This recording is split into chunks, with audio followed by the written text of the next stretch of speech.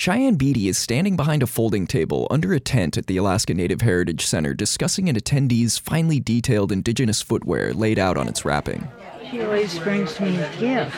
It's cool. So this was gifted to you. I'd say that you have a really nice friend. Oh, yeah.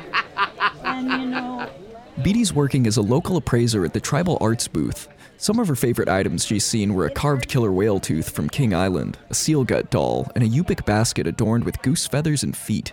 Beatty says she's watched the show for years and is glad to be a part of it. It's validating, I think, for a lot of locals to have the Antiques Roadshow to come to Alaska. The longest line was consistently for the Tribal Arts booth, but people brought everything from family heirlooms to garage sale finds. One guest named Brenda, Antiques Roadshow won't let us use her last name, brought her grandfather's teddy bear that she thought could be worth something because it was from a valuable toy maker. It looked beyond well-loved and was tattered and worn. While the bear did turn out to be genuine, she found out the overall wearing bear was hiding a secret. Apparently he's Frankenbear. His head was decapitated and put on backwards, so he's my sweetheart. So 1910, he's old and well-loved, so that's Teddy. Other people brought stuff like musical instruments, paintings, furniture, or jewelry. I brought a tiny little tribal statue that I bought at a garage sale, a huge sapphire ring in a platinum setting surrounded by diamonds. I brought a kayak with a hunter in it, and he's got his gut rain suit on. I brought my Beatles wallet that my grandmother gave me, 2 plates that I bought at a garage sale on the hillside, and my husband brought fly rods. I brought 2 carvings, one by Pat Dixon and one by Pat McGuire from British Columbia. Attendees were bussed from the Bartlett High School parking lot and taken to the Alaska Native Heritage Center. Then they went through a general sorting process the staff refers to as triage. Depending on what 2 items they brought, they might be ushered outside to various locations around the center, to the paintings and drawings table or the dolls table, where an expert waits to appraise their objects. Alaska is the last stop of 5 cities Antiques Roadshow filmed for the next season.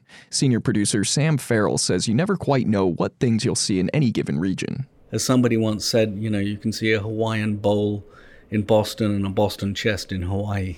The appraisers and producers work together to determine which combinations of people and their objects will make the final cut, but only a very small percentage of the 2,000-plus attendees will be on the show.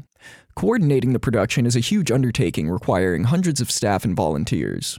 The added logistics to shoot in and travel to Alaska are complex and has prevented the show from coming to the States so far. Tote Maritime donated their shipping services, which allowed the show to get 2 semi-trucks worth of specialized gear to Alaska.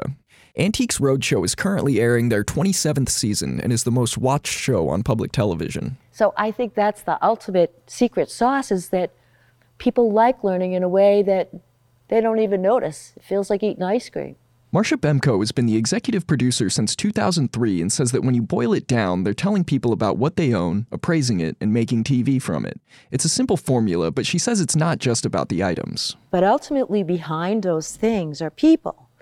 And when you do this show like that over the years, you really get touched by people and the humanity of people and how we're all the same. We all care about the same things, and I like that. The Anchorage filming will produce 3 one-hour episodes of Antiques Roadshow premiering in the first half of 2024. In Anchorage, I'm Ammon Swenson.